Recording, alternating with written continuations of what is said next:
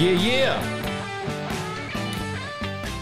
What is up, everybody? Welcome back. We've got an exciting show tonight. One I've been a little nervous about because you made me put half-naked pictures on Facebook, but they speak for themselves, and I'm super happy about where I've come in this journey, and I'm still on it. So without further ado, welcome back, Alex. Dude, thank you so much for having me. And I just want to clarify, I did not make him put half-naked photos on the internet, but I was more than happy to organize it for him. He made the photo.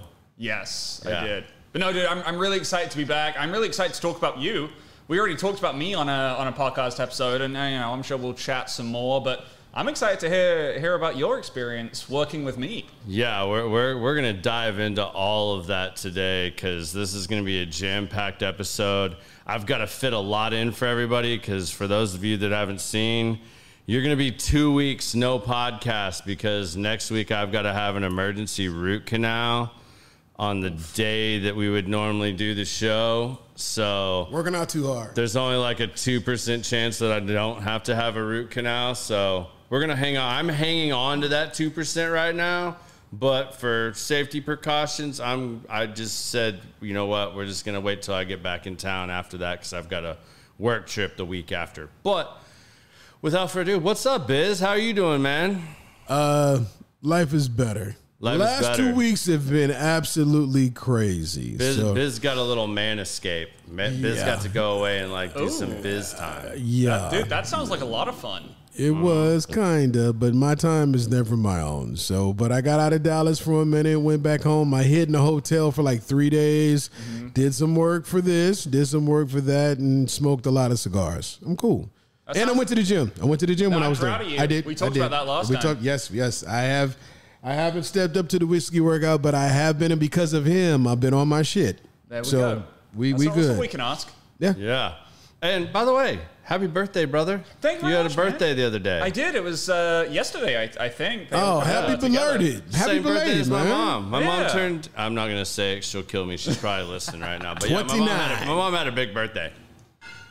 That's awesome. Yeah, no, I guess we'll say I'm 29 years old, which I don't love my age being out there publicly because I think when your age starts with a 2, no one necessarily takes you seriously because they assume you don't have your shit figured out.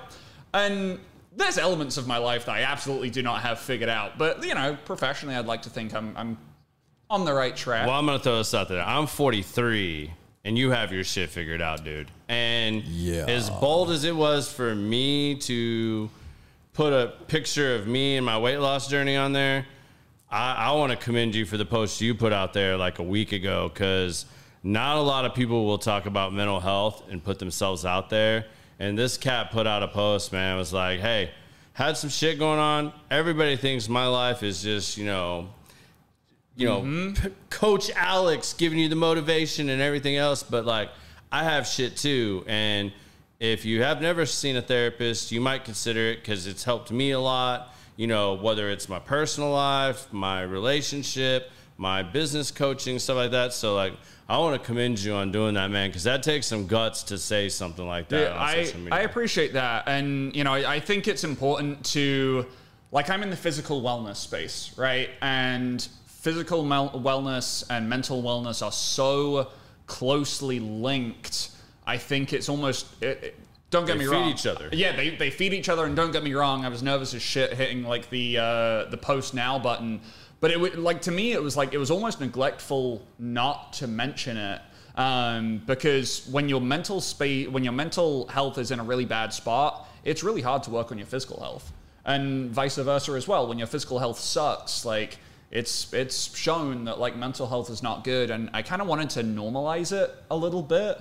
And I think, thankfully, guys especially, right? We bottle up feelings. We talk, but we're hey, fist bumps and our version of talking issues through with buddies is making butt jokes. Or even our wives. I know I had this conversation with my wife a couple weeks ago. It's really hard because you put your stresses and burdens on them. You don't want to do that necessarily because you want them to always feel secure and that everything's, on the up and up and it's good. But then you don't realize the damage you're doing by not talking about those things either. So we got to also make sure that we check our egos at the door. Yeah. I got a little mastermind group of my boys that we do group message text, but you ever got into a situation where you feel like you're the only one going through this, and then you have a conversation and figure out somebody else is going through the same thing? Or if somebody ever told you, put all of our problems on the table, and you think you're going through the worst of everything, and when you see other people's problems, you be like, ooh, give me my shit back. I'll take my problem because you got something really going on over there. But you never know that unless you sometimes find a place or a space to express it. 100%. I think one of the healthiest things for my relationship actually was finding someone outside the marriage to just process stuff with. And like you said, not burden your other half. Not to say you should never talk about it. I don't think we're trying to say that at all. Yeah.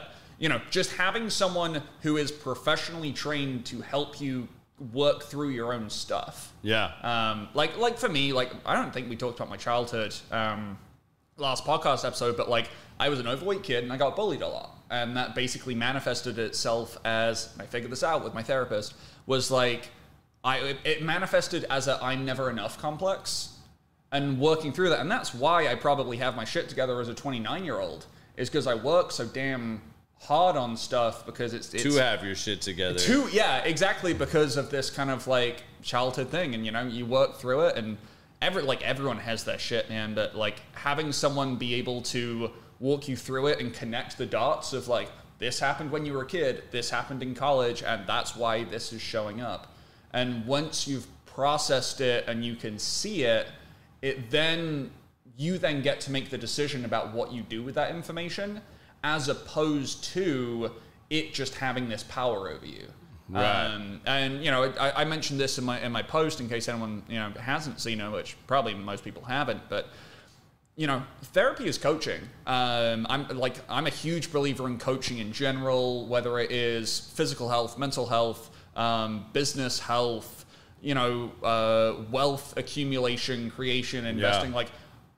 Humans get in their way so much. It's really hard to succeed without someone on the other end of a phone or a Zoom or a table just saying, here's what you think is happening. This is what is actually happening. Yeah. Let's work with this because you can't see through your own stuff. And if we bring this circle all the way back around to your journey and weight loss and stuff, I can think of stuff right off the top of my head, and I know you'll go into it, of you thought you were doing this, which was helping you lose weight, and then I was on the other end of a Zoom call going, that thing that you think is really helping is actually doing the exact opposite. Yeah. Let's dive into that. So let's start with, I'll give the recap. Originally, I turned Alex's program down, and he politely reminded me that he probably wasn't going to select me for his program either on the last episode. So if you missed all that, go back and check that out. It's one of our higher viewed episodes. Everybody wants to know about how I can drink whiskey and lose weight and start looking better and get in better shape. So without any further explanation, I mean, it's a pretty big show that has had a shit ton of views. So, I personally went and tried another program. I will say it because I know he won't bash anybody on here or anything like that, but I chose soda. You all hear the radio ads on whether you listen to XYZ talk radio, sports radio, or listen to music on local radio, you're going to hear their ads and stuff. I put it right there with the men's tea clinic. You're going to hear those ads, and that if you're a 43-year-old guy that is fat and out of shape and you're a little tired in the afternoon, or you're taking frequent naps and you feel like shit, you just need a little testosterone in your life. Another bad idea. I'm going to put this out there for any of y'all that want to hear this or are doing that or considering that. Don't do it. There's a reason your body gradually starts producing less testosterone in your life. And that is not the reason you feel like shit. The reason you feel like shit is because you've let your health go to shit and you're not functioning like a human being should be functioning in your age or demographic. You need to take care of you. It is not some magic shot that you go get once a week and you can still have the same habits and routines and it's going to do jack for you. It's actually probably going to cause you problems. It caused me, with a history of family heart disease, to have elevated, like, stroke level blood pressure. My heart specialist literally said, tell all your friends and you, get off this shit right now. I don't want to see you on this. If you continue to be on this, you're going to be on my table in a very short manner of time, and you're either going to be getting a valve replacement, a stent, or something else done with your heart. So this is something that you can take care of and address.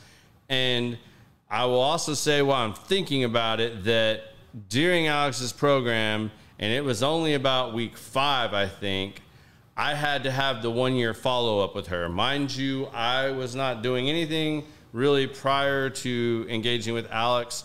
I was 6 foot tall, 241 pounds, out of shape, eating like shit, eating out all the time, all those things. And with the modification I made with Alex, my blood pressure, and had been for the few weeks prior, because I started tracking it again once or twice a week, just so I could tell her, like, hey, this is where I've been. I was 120/74.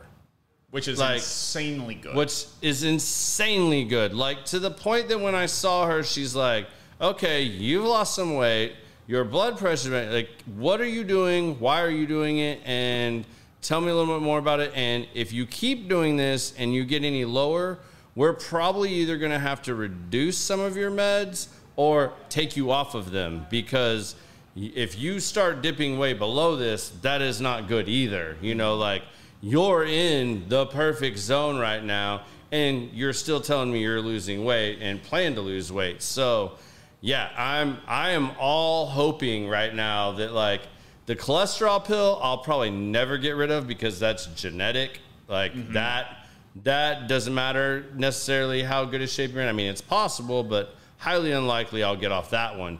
But to lose the other 2 blood pressure pills, that's huge. And you know, from when we first talked, I said that was one of my number 1 goals. Because, like, my dad had his first heart attack when I was 14, died when I was 24, and my dad was only 56 when he died.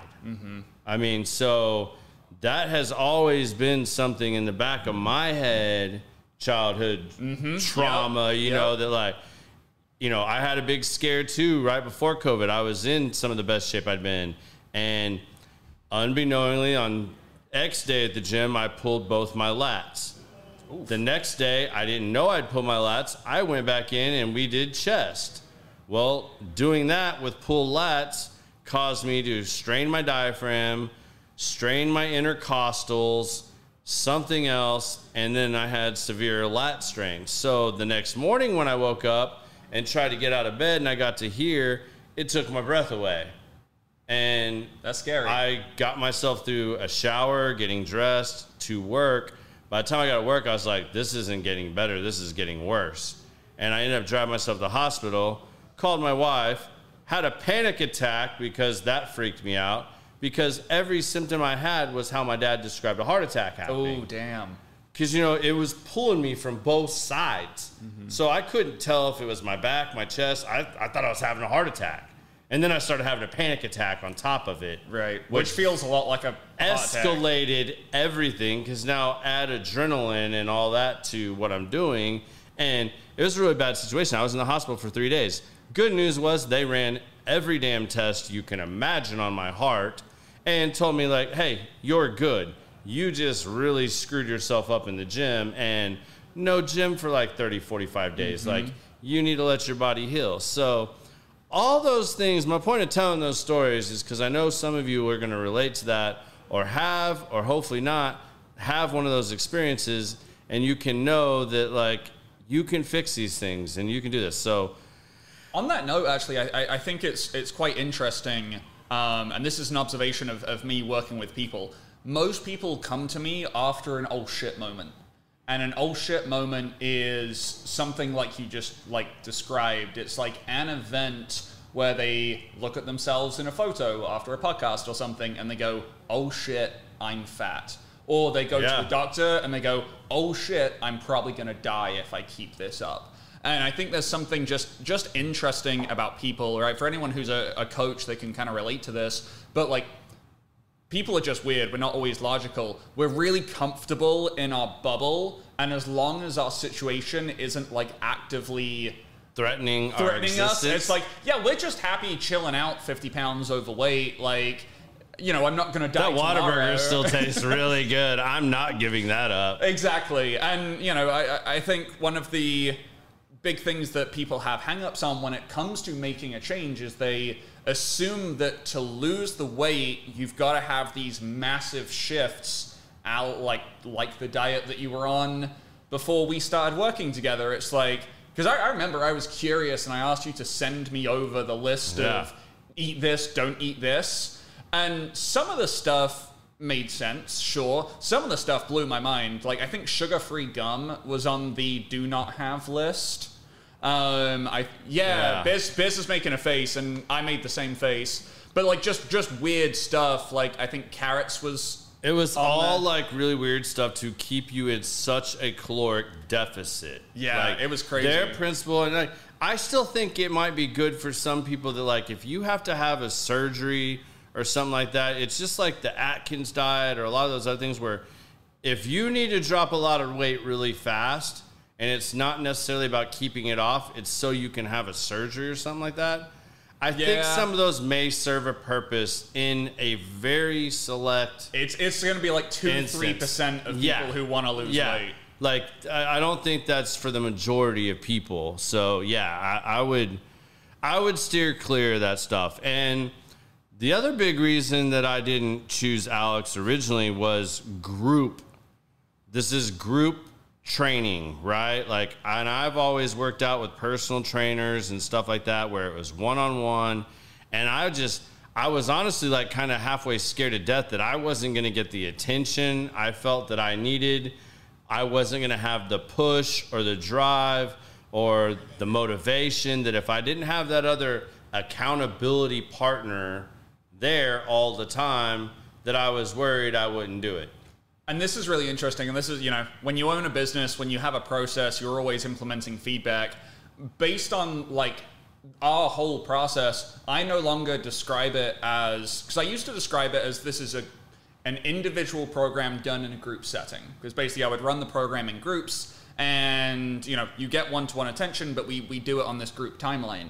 And now, because that verbiage, which actually really isn't representative 100% of how the process works, I now describe it to people as it's a one-to-one coaching process, but you also have a community of other people going through it with you, which explains it, I think, way better. Absolutely. Because, I mean, I've made friends with people that I don't even know where all they're located and stuff like that, but we all went into the group together, we went through it together, and I didn't think I'd participate a lot, that I had a lot of extra time to do that.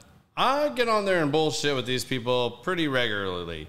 I mean, there's a lot of conversation about barbecue as well. Like that has popped up a ton. Food, poker. Yeah. I mean, there's lots of stuff. I mean, we make fun of each other. I mean, I think my favorite is Forrest. Dude, Forrest he's a blast. He's so funny. This guy Forrest is a beast. Like, at first I saw these like amazing breakfast burritos he was making every week. So I stole some meal prep ideas from him. Mm-hmm. And then this dude's like doing push-ups on job sites and all this other stuff. He's a home inspector for reference. So he has like 2 jobs a day. And basically he was like, when he was telling me about his, you know, his on our graduation call, it's like we talk about the process. And he was like, when I first started, I could barely do push-ups from my knees. And now he's doing 120 push-ups just like over the course of the day for fun in addition to his workout. So it's just like, seeing like the mental transformation of people, you know, yours and Forrest and lots of other people as well. It's just, Corey's done amazing. Corey's done amazing. You know, there's lots of really cool stories kind of within the group. And I think those personalities just add to the experience, which is why I want it to be not a group, but a community, because, you know, you and I get along great and we have really productive chats in terms of coaching, but like, you know, I can't be that bullshit person for everyone, and it's wonderful to have a group of people to share that with. And like, you know, I like cooking steak, but I don't know jack about barbecue, but I know Dan and Ryan and Josh, and they all do. And it's like, hey, cool, like, let's chat about barbecue for a little bit. Yeah. And I think it makes the process so much more than just I'm here to lose weight. It's absolutely. We're all here to improve ourselves, and let's have some fun while we do it. On the note of breakfast burritos and meal prep, I think, you know, one of the questions I wanted to ask you was, comparing how you did things on soda versus how you did things in whiskey weight loss, which one felt easier, and did it feel easier than it should have based on what your thoughts were coming into the process? Like, when you came into whiskey weight loss, did you think it was going to be harder than it actually was? Okay. Yeah. First off, before I answer that, I will answer that, like, absolutely, and that's a good transition.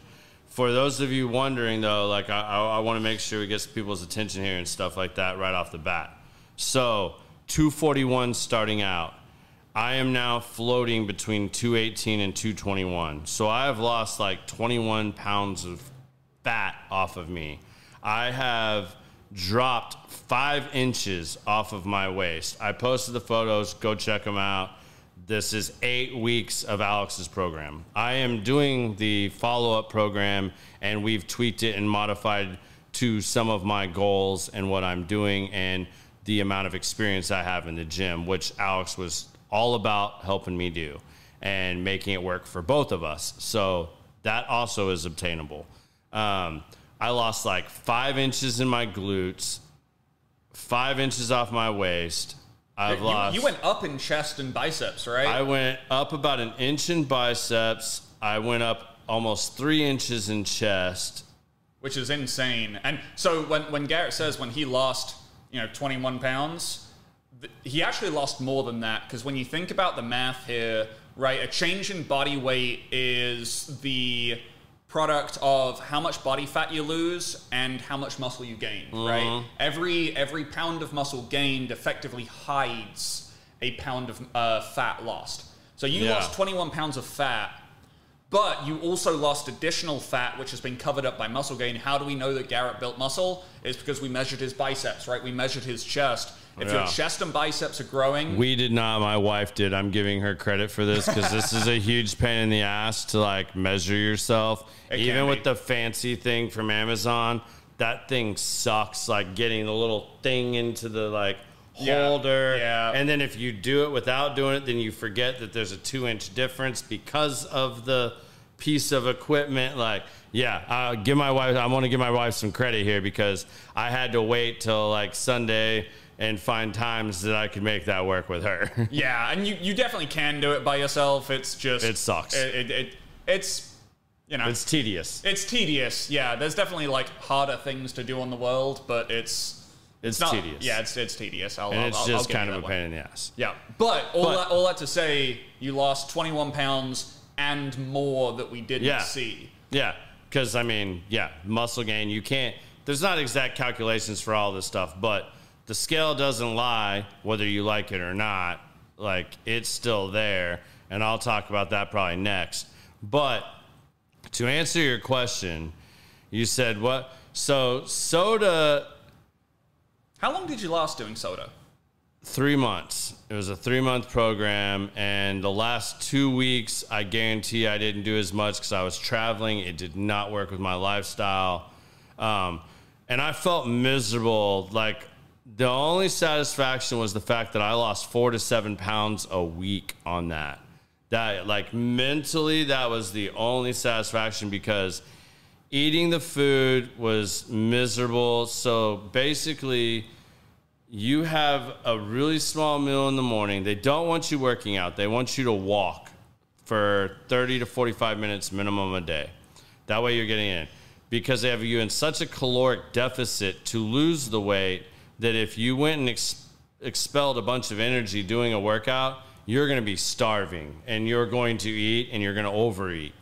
So they don't want you doing that. So you you have these huge calories. Like I was on like 1,200 calories a day, which is for any geeks out there. I know Jonathan last week was on here and he was talking about his exercise science degree. Yeah, like if you are consistently below your metabolism or your resting metabolic rate, which is just the amount of energy your body needs to keep the lights on. Which mine's like 2,300, I think was mine. Like my goal on when we do the chronometer is like 2,300 calories. Yep.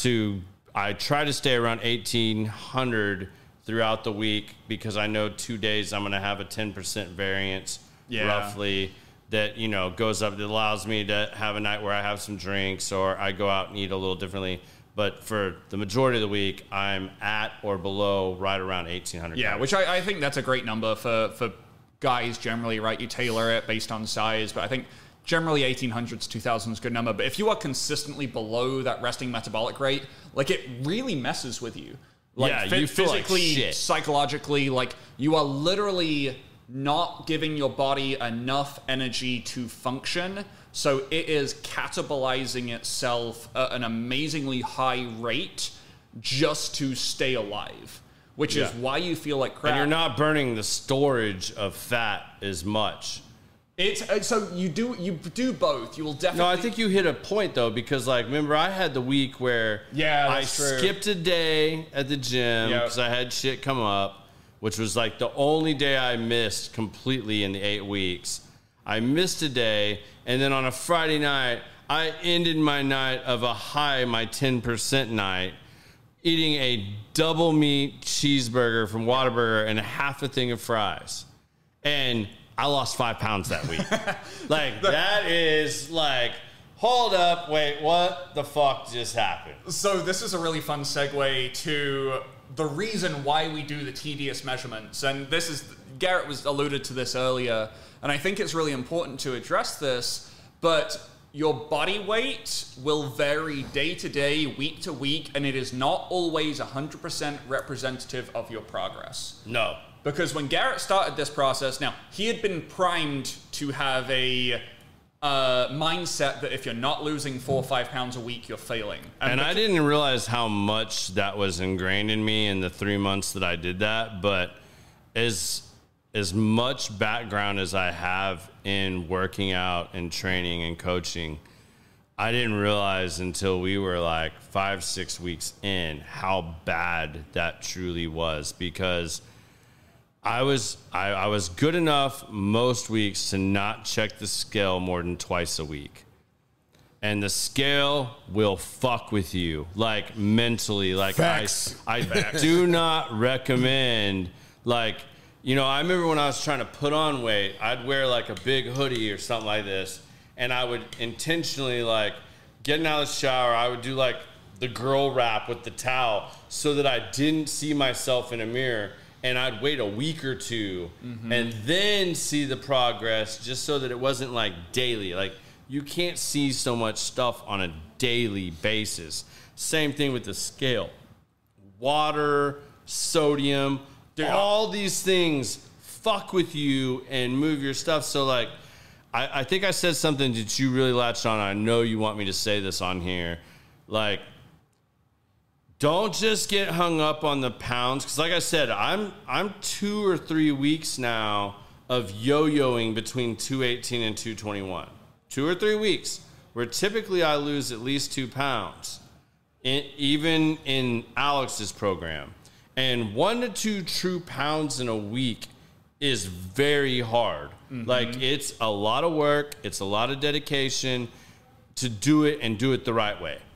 But if you just get hung up in looking at that, and Alex does kind of fuck with you because he asks you to do all your stuff on Sunday, knowing that most likely your cheat day or your overindulgence day was Friday or Saturday, and he wants you to take progress pictures and measurements and all that stuff, that can kind of mess with you. And there's some days that I waited till Monday morning to do it, just because I knew I needed that other day, get back rehydrated, be in a little better place, sodium, water.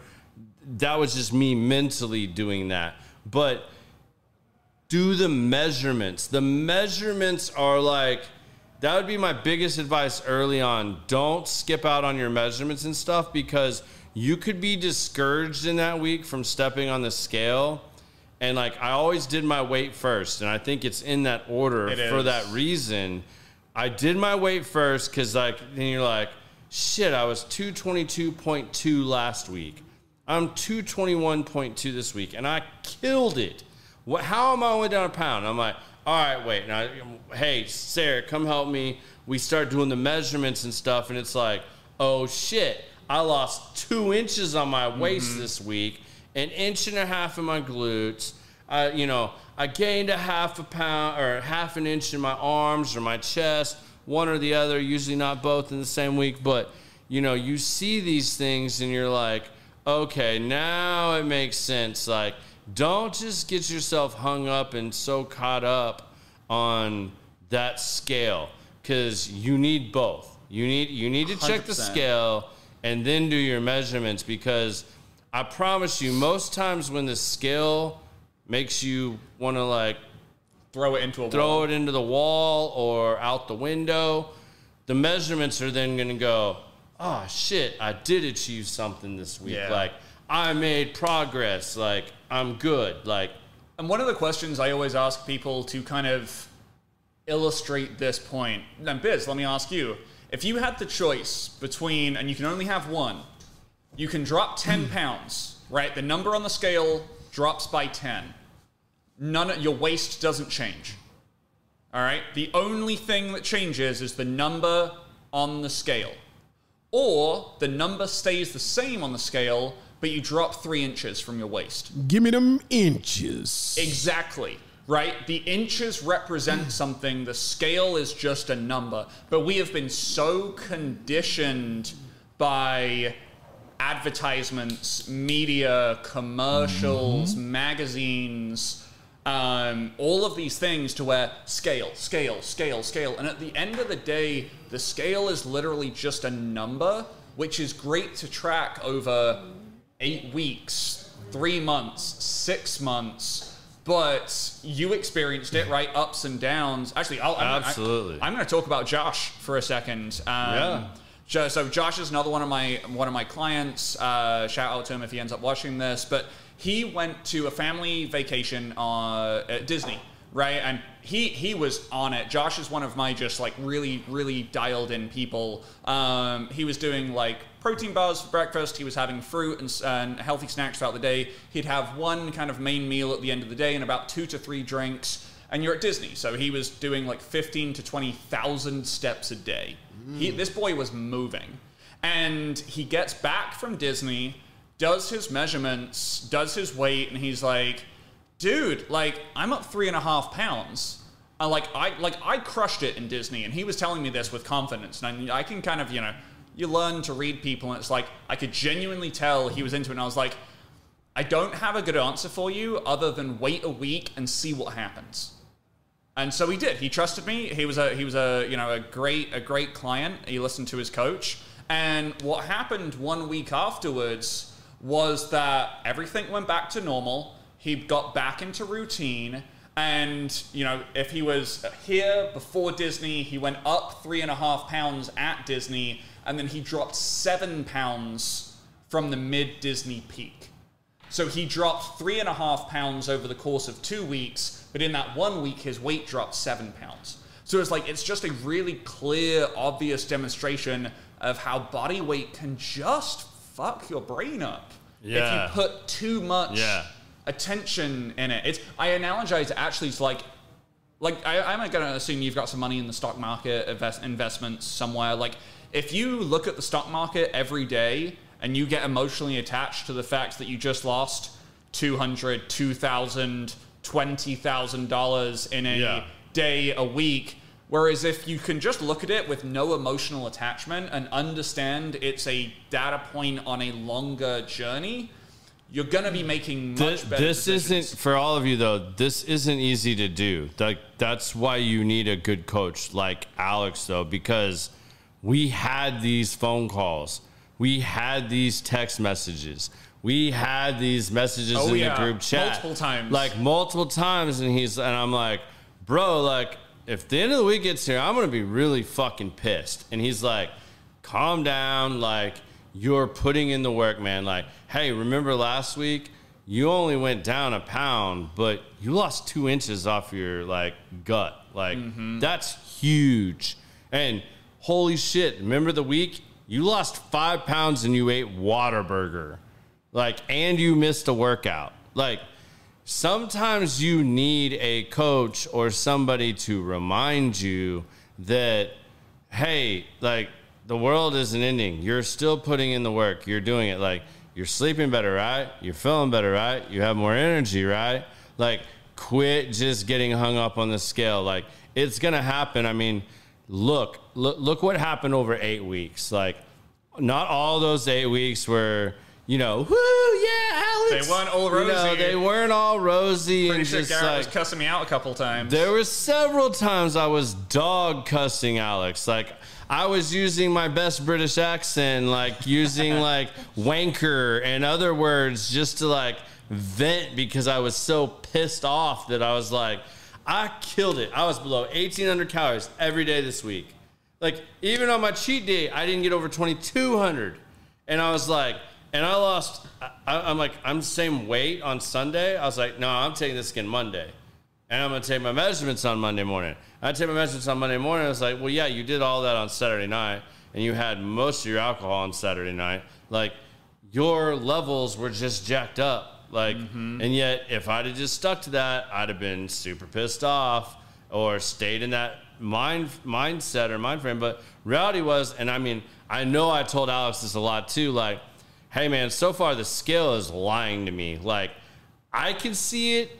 You know, Biz is seeing it. Like, Biz is giving me compliments and saying stuff when I'm up here and taking my picture after the end of the show, asking me what I've changed, what I'm doing. My wife is saying stuff. Like, the eyes don't always lie either. They may be more honest than the scale is at times. Dude, I honestly believe that, because when you have all of this external validation saying you're doing good, you're doing good, you're doing good, and I feel like that, like, the scale is just like one of those old school mermaids. Just like, it looks really alluring, and then you jump off the edge, and then you drown. Yeah. Right? And it's just like, it'll suck you in if you're not careful. And I think that's why, as Garrett said, it's like, whether you work with me or don't, you know, just find a good coach. But it's important to have someone that can interpret the data you're recording.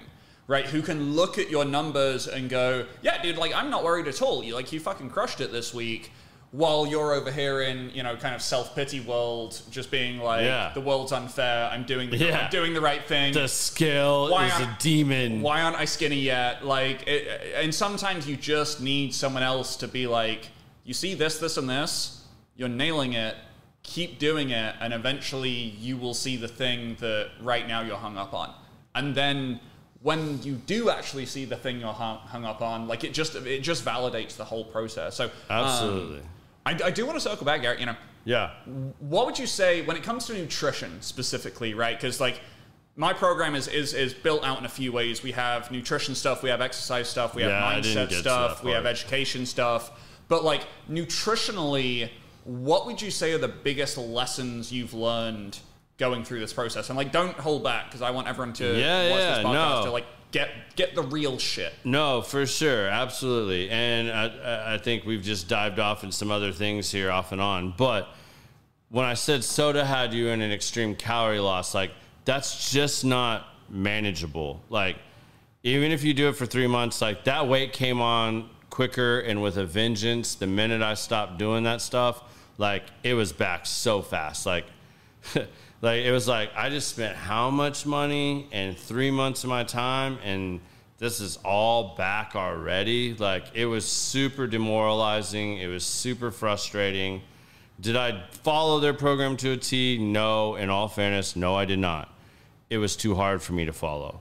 And I didn't buy into all their other motivational, and because it was heavy religion-based.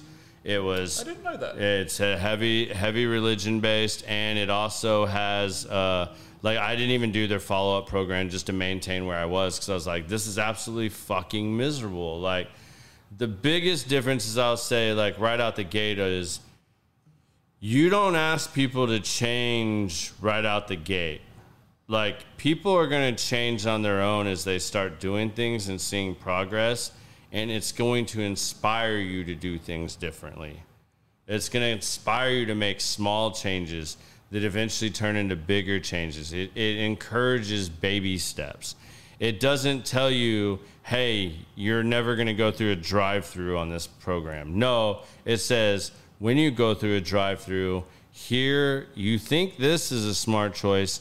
Here are some smarter choices. And some of those will honestly blow your mind. I mean, like, he gave a great one out on the first podcast, the Chick-fil-A one, that I'm not going to go over it again for saving time, but go back and listen to that.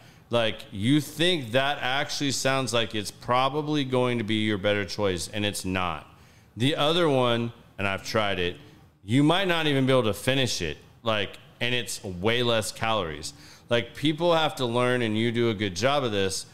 When you're losing weight, it's calories in, calories out. How many calories do you burn in a day? If you're doing the work, you got to manage your calories. You cannot out-train a shitty diet. So you have to know what your calories are. Now, there may be things that you think are healthy that are not healthy calorically. And learning those differences are very huge in your journey. I feel like my results are great for 8 weeks. I think I would have like killed this even more. And it's one of the things Alex and I talked about, was making a few adjustments so that others of you that do this program can kill it more than I did. Big one. My wife and I cook with a lot of ghee, butter, and olive oil. Both extremely heart-healthy versions. That does not mean that calorically that's healthy. So I would be in my calorie zone. I would have, I'd have gone through 700-800 calories between breakfast and lunch, and I would have roughly 1,000, let's just say 1,000 calories left for dinner, a drink, whatever. And I would like put in, and sometimes you got to make your best guess, man. Like none of these apps and stuff are perfect. No. Sometimes you got to kind of look at it and go, does this represent what I just ate? Yep, that's pretty damn close. I'm going to go with this. I'm not going to beat myself up. I'm not going to stress over this, because not everything has a barcode that you can scan that just instantly puts it in there. So, you and I end up having a talk after a while, and you're like, well, you're eating super clean. Like, you were like, what is your wife cooking with as a medium, or you or your wife? And I was like, man, mostly olive oil because it's heart healthy. And you're like, that's 120 or 140 calories per tablespoon. So if you put 2 tablespoons in the pan and then you drizzle some on top as you're cooking it, you just got 400, 500 calories roughly right there added into your healthy, heart-healthy vegetables that is still healthy, but calorically when you're trying to lose weight does not help you jack shit. And I want to add on that, because Garrett made such a good point about differentiating between what we consider like heart healthy versus the impact of calories. So I think a lot of this heart healthy stuff comes from like the Mediterranean diet full of olive oil and da-da-da-da-da-da-da-da.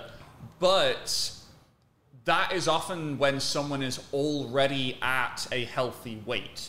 When you're already at a healthy weight, you have a bigger calorie budget because you're not trying to be in a calorie deficit, and therefore you have more calories to play with. So if some of those calories come from olive oil, which is, high in certain types of fat, which are generally considered good for your heart, great.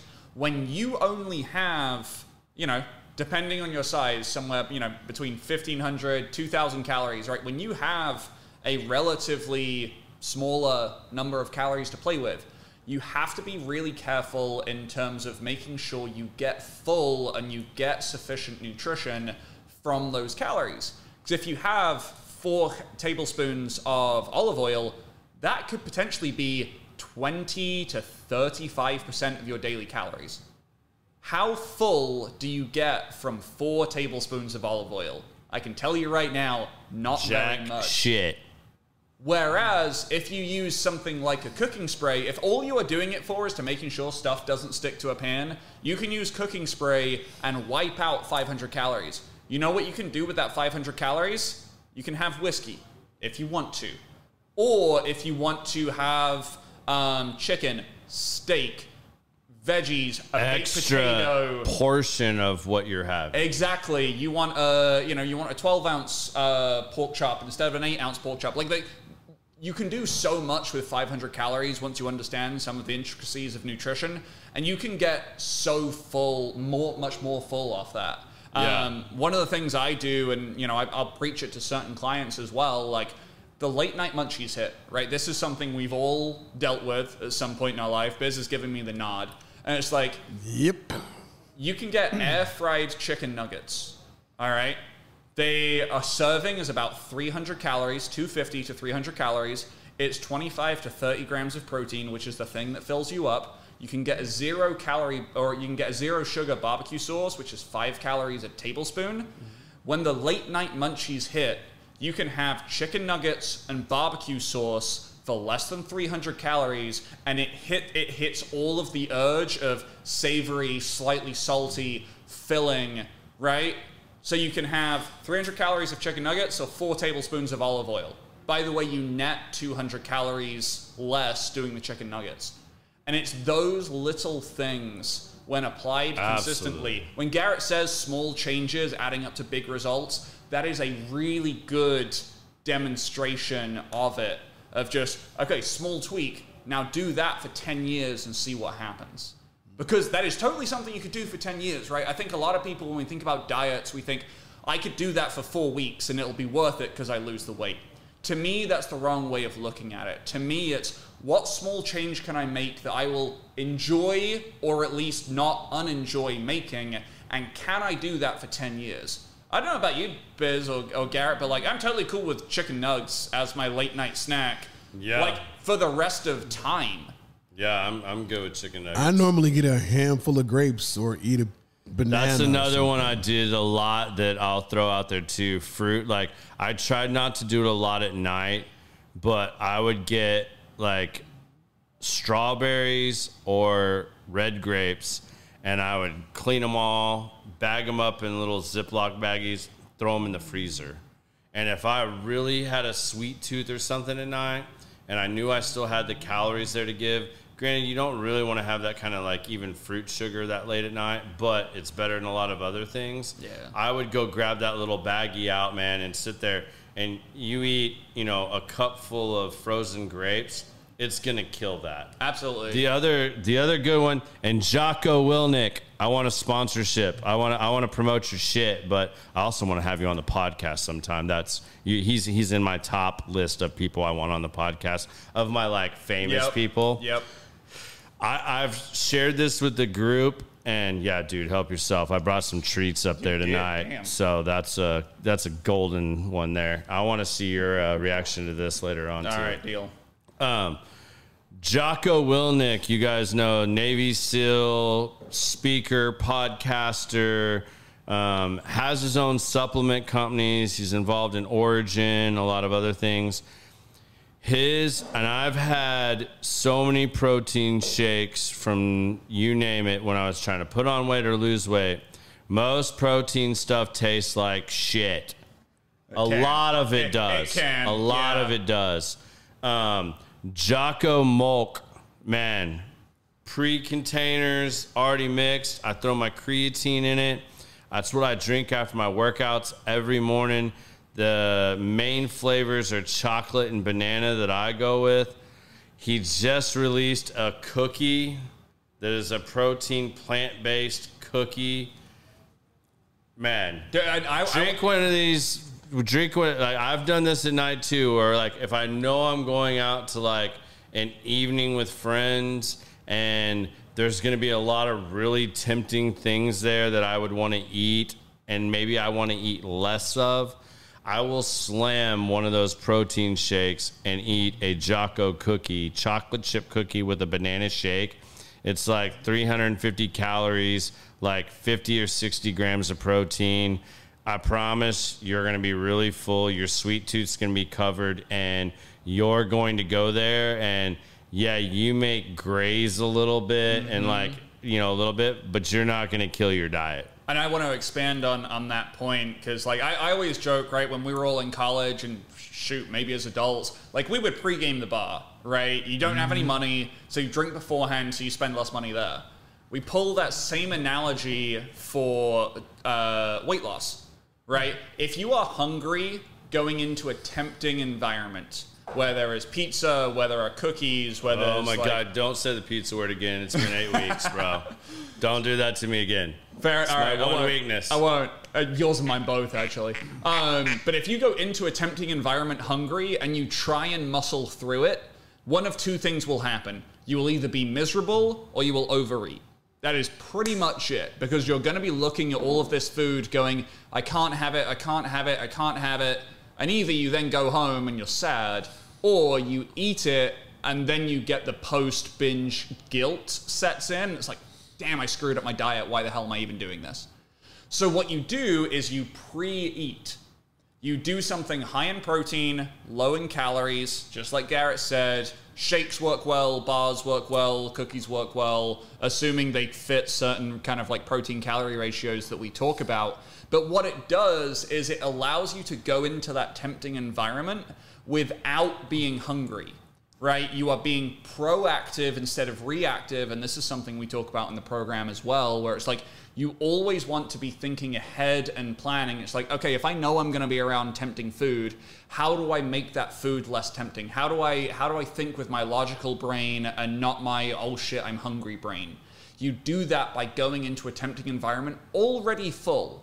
So you're not like you could graze, and you absolutely can, but what you'll do is you'll stop at, you know, 1 or 2 instead of clearing the platter. You'll have one piece of pizza versus having 4 pieces of pizza. Correct. And that one piece of pizza, sorry, I just bashed the mic. That one piece of pizza plus the shake plus the protein bar or cookie or whatever, that's basically your dinner at that point. And when you break down the calories and the macros, you actually had a decent meal. Yeah, you didn't kill it. That. You didn't ruin a day. You can do that, and that I think is one of the. I don't know. But that's what you do. That's what your program allows people to do. Like, you're not changing your life to where you're meal prepping 100% of the time, and you're never going out to eat. You're never going through drive-thrus. Life just isn't happening, you know, and you're in this perfect little bubble, and you're staying in your macros every day, and, you know, you have $1 million in trifectas, you know, sending your meals all day long, and you're hitting the gym twice a day. Like, that shit doesn't happen. And if it does, you're probably going to be a bodybuilder or something. Or you're a crazy. Hollywood A-lister. Yeah, like, and you have just ungodly amounts of money. Like, you can't do that shit. Like, the big thing with Alex's program is, like, you're making small, viable, doable tweaks. Effectively, and he's teaching you methods, and he's created great books and letters and apps that send you information and documents and PDFs that, like, you know, he just did one for all of us that was like, he picked the top 10 or 12 fast food places and said, here are the top like 10 things or whatever at each one of these places. Like, I'm going to give 2 examples here before I forget that I think is important to get to. So, like, early on, I remember I was trying, like, because he didn't give you a whole lot at the beginning. It was more just getting you back into the routine, giving you a little bit, making sure you're doing your checklist, kind of just easing you back in. And one day I remember me and my wife were like, all right, let's just order Jersey Mike's tonight. And I ordered Jersey Mike's. I ordered the tuna salad with just veggies. And I was like, yo, that's pretty solid. Like, that's what not kind bad. of bread, though? Did you have it? Yeah, I had it with the bread, like just normal meal, man. I mean, like, I had calories to give for dinner. Like, it wasn't killing it, like, you know, but I want to say when I talked to Alex about that in my call the next week, Alex was like, hey, that wasn't a bad choice, but if you made your tuna salad, that would have been better because you could have controlled it with like light mayo, yada, yada, yada. And he was like, but let me look real quick and tell you all the things you could have had that maybe you would tell me taste better or you think would be more fulfilling and that you would have chosen otherwise if I told you that you would have intaked less calories. And, I'll never forget this. You know what my other choice was, Biz? I could have ate a Philly cheese chicken sub, like the full-size one, with all the veggies and all the shit on it, and saved like 350 calories over the tuna salad or tuna fish with veggies. Yep. I don't know about you, but I would have way rather have ate that chicken and cheese Philly sub than a damn tuna fish sub. And that's just a great example of you don't know what you don't know. And not everyone checks the menu of every place, right? No. So, one of the things we should. Not all of them have great stuff online though to tell you either. To let you know, some are better than others for sure. So one of the things if you take anything from this, it's look at labels, look at menus, and actually examine the calories on stuff. But a lot of what I do for clients is take all of that information and just, pun intended, distill it down into something very easy to use. So the fast food resource that Garrett kind of alluded to earlier, I just went through I think it was 10, maybe 11, most requested fast food restaurants from a poll I did inside the group. Yeah, it was Chipotle, Whataburger, Wendy's, McDonald's, Taco Bell. Yeah, all the big staples y'all can think of. So this isn't just picking out, I just want to make sure this is clear. Yeah. This isn't picking out healthy sounding fast food. And honestly, this isn't just Subway and... Dude, I tried to do Panera Bread. Yeah. So Panera Bread is really challenging because not much of their stuff has a lot of protein in. And the way I rank a lot of food is by comparing their calorie to protein ratio. Basically, how filling is this food going to be for the calories? Stuff like Panera Bread that maybe has a healthier kind of connotation to it. Often, there's just a lot of olive oil stuff like that thrown in there. And fancy bread, which people assume to be healthier, it's just not the case. So, dude, I would take Chick-fil-A over Panera Bread for a drive-thru every single time. I would take Panda Express over... I did it today, dude. I had to go by North Park Mall today to get a couple shirts for this trade show I'm about to be at the rest of the week. And I went into La Madeleine.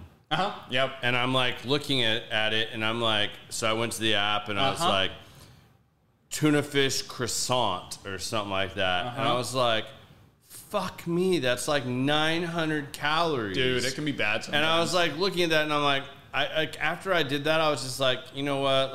Nah, I'm going to scratch this. I was I went and hit the other store, went home, and instead I ate one of those packages of prosciutto, cheese, and little bagel sticks, and things. It was just it was 200 and something calories with a good amount of protein, and I was that's totally gonna get me to dinner tonight when I get home. That's perfect versus eating something that sounded healthy at La Madeleine. Even some of their breakfast, I was everything was 700 plus calories. Mm-hmm. The protein mix wasn't very great. It was okay, but I just had to make a decision, stand in line, and I'm trying to bounce between Chronometer and their website, and I'm it's not worth it. I know I'm gonna have some drinks tonight.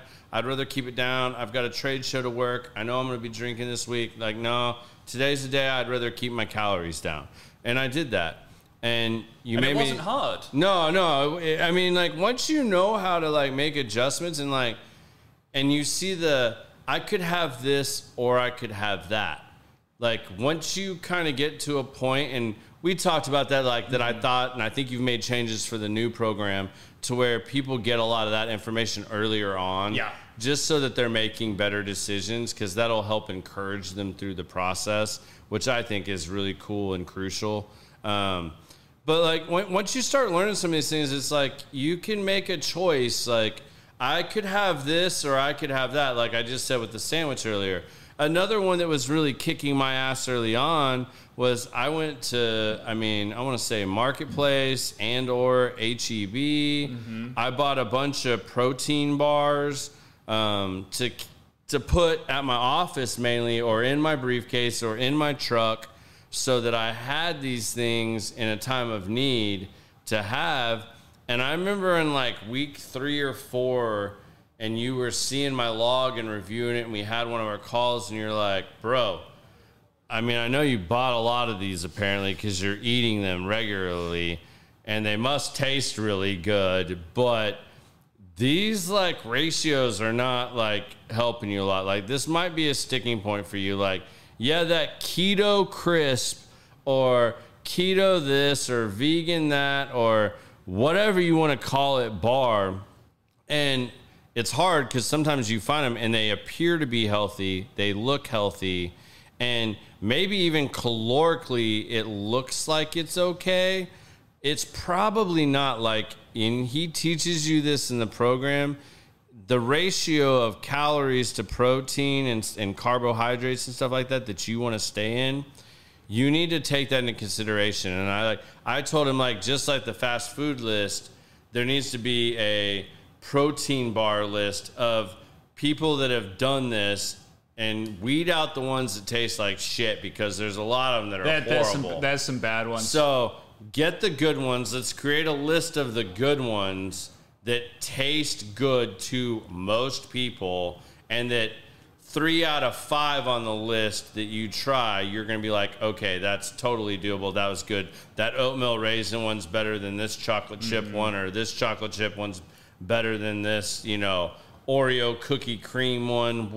Whatever they are, because they have every flavor known to man. It's insane. And some of them are great, some of them are terrible. Like, and the brand that I really like for protein bars, I love 2 of their flavors. I'm okay with another 2, and the rest of them are dog shit. Yeah. And it's just like sometimes you gotta try. I'll promote Quest. I think Quest ones are really good. Quest does great. The brand I like is Pure Protein, just because I can get them in big packs, like Walmart or on Amazon and stuff.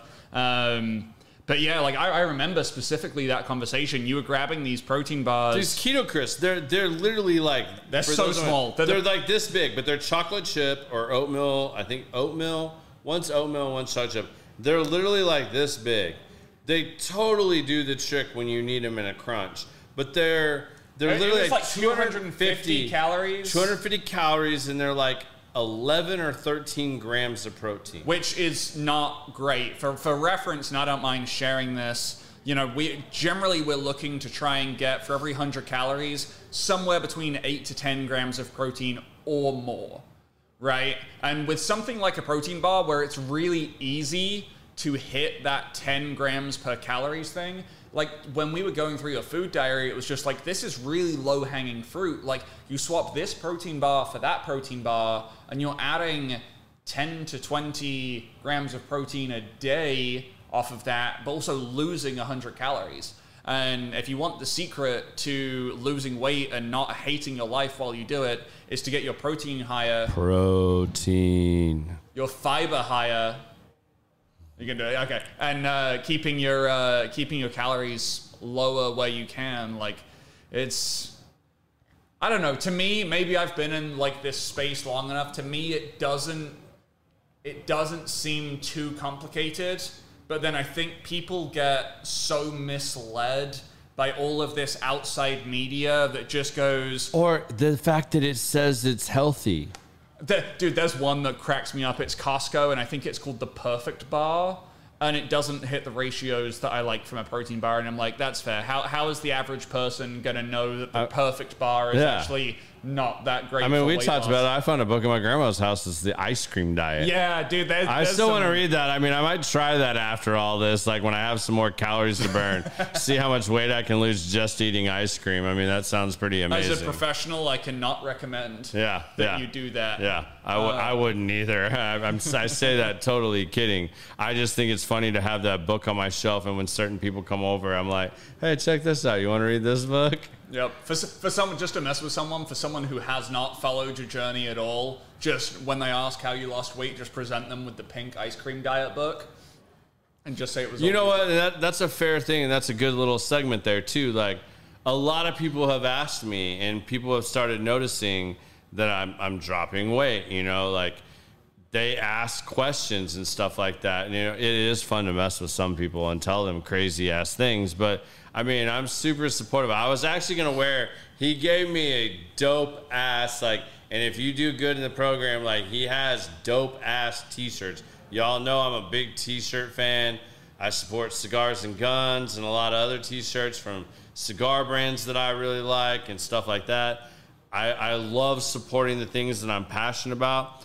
I just happened to have worn it already. I wore it to the gym, and it just wasn't washed, or I would have been wearing it. So right. It's just like this, only it's a T-shirt, and it's blasted like a billboard across here. It's awesome. I get looks in the gym all the time. The trainers just roll their eyes walking by me like, really, bro? You're wearing the whiskey weight loss shirt in here? And I'm like, I love it when people come up and ask me about it because it's, you know, I think it's a great marketing thing you've done here because you found a way to tell people, and I truly believe this. It's not a pull a mask or pull a little wool over the eyes, pull right? wool over the eyes. Like, you know, you're not trying to be shady or sneaky, but you're sending a message that, hey, you can still enjoy the things in life that you enjoy in moderation, but you need to learn these other things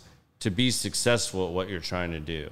Absolutely. And to get yourself back on track and get yourself to a place where you can enjoy things more and you have a higher calorie budget.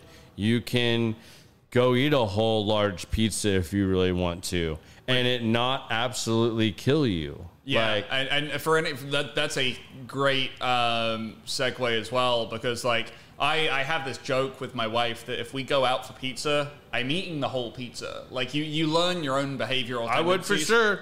Yeah, and it's for like, sure. All right, if there's a whole pizza, like I make adjustments earlier in the day. I make sure to work out that day. I try to make sure the next day is a good day. But like, if I go to a restaurant and there's a whole pizza set in front of me, like.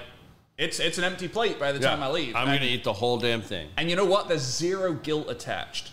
Because, you know, as someone who likes to think that they practice what they preach, it's like you make the right adjustments. And, like, I'm not trying to lose weight. Like, I'm like 185, right? At 6'1" and 185, like, there's not a whole lot left of me to lose. So, like you said, once you hit that point where you're happy, you actually have a few more calories to play with. You have that freedom to maintain. And you can have a great time maintaining. Yeah. Like, you get on the other end of a weight loss journey. And you go up 5 pounds, it's not the end of the world. You know what to do to get back to it. You know what you did and what you have to cut out. Like, staying in that healthy realm is something everybody needs to learn and to just get themselves back. So I think a lot of people are afraid of the journey. I was afraid of it because of group stuff. The group thing's been awesome. Like, it's not group in the way, and he already went over that, so, I mean, I'm not going to beat a dead horse, but, I mean, give something like that a shot. Like, you have nothing to lose. Like, I can't tell you, like, I don't snore as much. I mean, I'm sleeping better. My sleep ratings are through the roof. You know, I have all these things that track me now, whether it's my bed or my phone or I got the Oura Ring. Nice. I'm really digging this. That is one thing I will recommend to people. This is an expense that one way or the other, I mean, you can do it the laborious way that I did for the first 6 weeks of the program, or take this to account when you decide to go on this journey. Whether it's a watch, a Fitbit, an Oura Ring. I'm a fan of the Oura Ring. I like it. It doesn't interfere with my day-to-day life. It's really easy to wear. yeah, it does scratch up and stuff when you're banging weights and stuff like that. But I mean, do you really care what the bottom of your ring looks like? I mean, you shouldn't. If you do, that's on you. But, you know, find something, because now that phones have gotten so damn big, putting this bastard in your pocket while you are running or jogging or walking, like, it's miserable. Like, and it's really annoying, especially when you're on a treadmill for 45 minutes or an hour. I want to jump in real really quick for context. So one of the things we do inside the program is tracking steps. And what Garrett's alluding to is that you can track it. Like I wear a Fitbit all the time. Some people don't like wearing a Fitbit, or they wear a traditional watch. So your other options are something like an Oura Ring, or you can keep your phone in your pocket, and that will track your steps to a degree. One of the reasons that we track steps, and this is, you know, pulling the curtain back a little bit, so I think it's illuminating, is that, you know, nutrition is a huge part to help you lose weight. The other big part of it is your activity, right? So going from something like doing 2,000 steps a day to 5,000, which is not hard, by the way.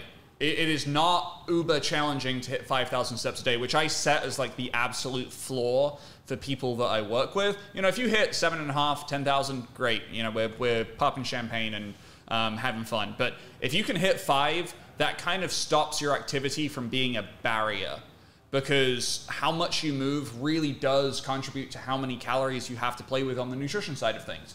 And if you're burning 200 to 300 extra calories a day from moving, guess what? That's 200 to 300 extra calories that you can have in chicken nuggets and sugar-free barbecue sauce. So he's either a Jedi Master, or he played Jedi mind tricks on me, or it was because I was such a pain in the ass. I'm going to go with it's because I was a pain in the ass. We'll go with all three. And that's probably absolutely accurate. I know I'm not, or have been, the easiest client for him to deal with. I recognize that. And I appreciate your patience with me and the way that you coached me. I can't thank you enough for that, because there were times that you're like, okay, I see why you like that or why you want to do that, but did that work for you before? And you didn't say it like a dickhead. You weren't arrogant. You weren't pushy. You were just like, did that work for you before? And in all honesty, like, one of the main goals I had the whole time was, I'm going to try to put everything aside and do your program to the T the best that I can. Which I can't tell you how much I appreciate that. I sincerely appreciate the compliment you just gave me. I want to give you the compliment back of being incredibly consistent, listening and taking on board outside advice. I think we underestimate how difficult that is. Well, it's hard too. Like, it's not easy. Like, to trust someone else. To trust somebody else and do workouts that, like, I'm not gonna lie, like, he's changed a lot of stuff too. Like, I mean, he's made adaptations. And if you have the conversation with him, which again, have the conversation, you know, like, I told him, like, hey, apparently the New Year's resolutions didn't wear off as early this year at the gym. Like, getting by the free weights and stuff like that is brutal most days at the gym, even at 5:30 in the morning. I had to go and load plates on machines or do pin stack machines. Mm-hmm. I just made sure that with my experience that I followed the intention of his workout to the best that I could.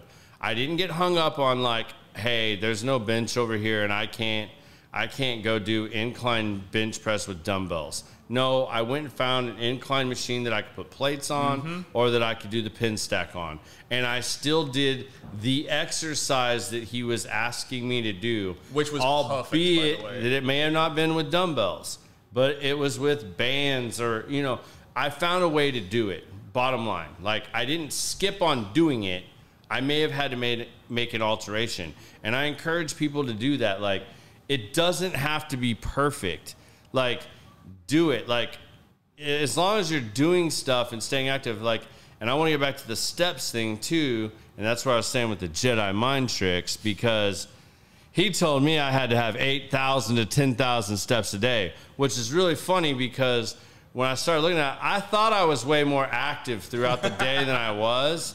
And even when I was being like an absolute like hound about, I don't give a shit if I was walking from my desk to the printer to get something off the printer, which is about 20 feet from my desk. I maybe walked 20, 30 feet to get to that printer. I was picking up my phone, putting it in my pocket, making sure that damn thing tracked my steps. You know, no matter what, I was getting something in.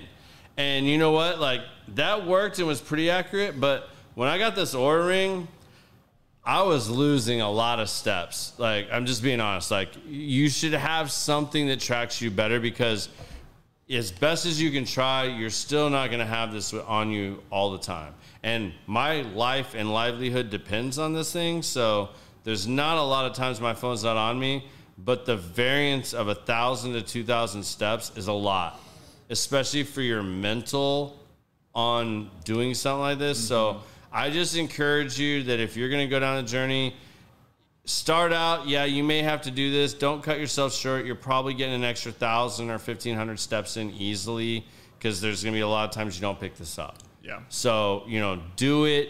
If you can afford to get you an Oura Ring, a watch, or, you know, a Fitbit or a Garmin, or, you know, whatever it is that they have, there's lots of ways to do it. Just, this is going to get old, especially to do cardio, because reality was I was in that danger zone of what he was talking about early on, where I was only getting, I mean, like, man, I mean, I almost should just, like, look and go back and, like, not even, it was, like, what, like 3,000-4,000? bullshit this, like, yeah. I mean, I was in the 2,000 to, you know. And while Garrett's looking and even Sundays, like, Sundays typically I only get, like, 2,000. I mean, it's kind of my day of rest. I mean, nowadays I try to go to the gym still and get steps in, just because, you know, I'm pushing hard to get where I really want to be. But yeah, you go back to February, I was getting 1,000, like 1,600 to a peak of about 4,900 most days. And I want to explain. And I thought I was active. Like, yeah. And I really wasn't that active. And I want to explain why we set the floor at 5,000. Basically, when you, like, I try to base everything off of legit science, right? It makes sense to incorporate science, since ultimately the body is a scientific machine. When you consistently are below 5,000 steps a day, it is correlated with some pretty bad health outcomes, right? When you are getting less than 5,000 steps a day, you have higher incidence of heart disease, higher incidence of diabetes, higher incidence of obesity, all of these things that we are really trying to avoid so that we don't end up in an early grave. So when you can get above 5,000, not only do you get the additional kind of calorie burn associated with just moving more, but you're also getting out of that, I love that term, danger zone of, like, if I do this often, I am literally putting myself in a position to have an early heart attack, to have an early stroke, to increase my chance of diabetes and stuff like that. So, like, just setting these daily minimums that you can hit makes life a whole lot easier. And I think, you know, one of the big transitions that people make throughout the course of a journey like this, you know, instead of being like, the gym is something that I'll only do when I have a lot of energy, like something I did the other day, like, and it might be for you too, and I know it is for John on the podcast last week, it's like the gym becomes your stress relief place. It becomes your place where, like, you leave feeling better than when you went in. Yeah. And the same with steps. On days where you only move 2,000 steps, like, there's a couple days I work from home and I'm stuck on Zoom calls all week doing coaching calls, or all day doing coaching calls. And, like, I'll look and it's like, it's 3 o'clock and I've done 2,000 steps. And I'm like, I'm ready to murder someone or throw something at a wall. Yeah. And you need that activity, that movement, just to make sure you don't go crazy. And if you've been living in a place where you're not moving, you're not exercising, once you get to the other side of that journey, once you get to the point where you're moving more, you're eating better, you'll look back and you'll be like, how the hell did I live like that? Yeah, that's absolutely true. And I want to further that. So, like, I hit on most days no less than 8,000 steps. Sunday may be the exception. And that just depends. And I'm listening to the Oura Ring a lot more, because it tells me, like, you know, like right now I'm about to have I might have a root canal next week. I'm fighting an infection. Ugh. My body temperature and stuff's a little bit off. I'm a little less restful or rested than I should be. And it's telling me that my body is showing that. So even on antibiotics right now, like, you know, like it's letting me know that. So there are certain days that I am taking it a little bit easier. But even prior to that, when I realized how sedentary the majority of my life was, the first few weeks, just worry about like learning the workouts, because it sucks. And I really hated this. Like, I'm not going to lie. Like, this is one of the worst parts. Sitting here on the gym, because I felt like one of these jackasses that's just like playing on their phone, taking selfies in the gym and shit like that I really can't stand. And, you know, sitting on a machine and on his phone. Well, I was sitting on here because I wanted to make sure I was doing my exercise right. And I was like looking at here because I wasn't used to the routine. Because your routine is different than anything I've ever done, because it's full body every day. It's full body. And, you know, we can go into that if you guys want. You know, I'll let Alex take the lead on that maybe in a minute. But I had to learn the routine. Once I knew what the routine was, then I didn't need my phone as much. I just had to remember to go in and plug in my sets and like do that. Or some days I didn't even worry about it. Like, if I knew I did it, then I knocked it off. Like, you know, if it's Thursday and I already did it, I didn't like go up and weight a huge amount and like I need to worry about like knowing next time that, you know, I chest pressed 140 or, you know, whatever it was. So I marked it as complete, and, you know, I didn't become a stickler on that. And there were certain things that I mean, you and I talked about this too. Like, there's some things I never did in the program. Like, I hate to admit that. I'm telling you that live on the podcast.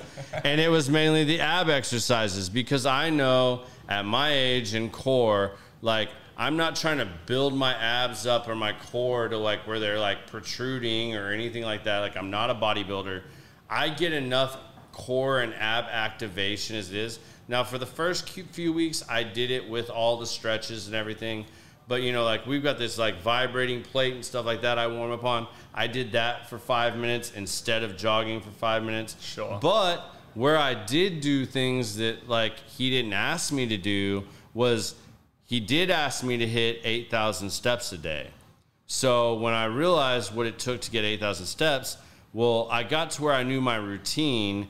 I could go in, knock out my workout, 30 minutes, 40 minutes max. And then what I did, even if it wasn't a cardio day, because like right now it's Monday, Tuesday lift, Wednesday cardio, Thursday, Friday lift, Saturday cardio, Sunday optional for me. So what I did do and implemented, because I saw the variance there, was I was only hitting 4,000 or 5,000 steps in a day if I just went about my normal life and I lifted that day. Well, I knew that wasn't good. So at the end of my workout, I just went and walked on the treadmill. As boring as it is, I watched SportsCenter, listened to an audiobook, jammed out some tunes, whatever I was in the mood for that day. And I did no less than 20 minutes. Some days I did 45 minutes. Some days I did 30 minutes.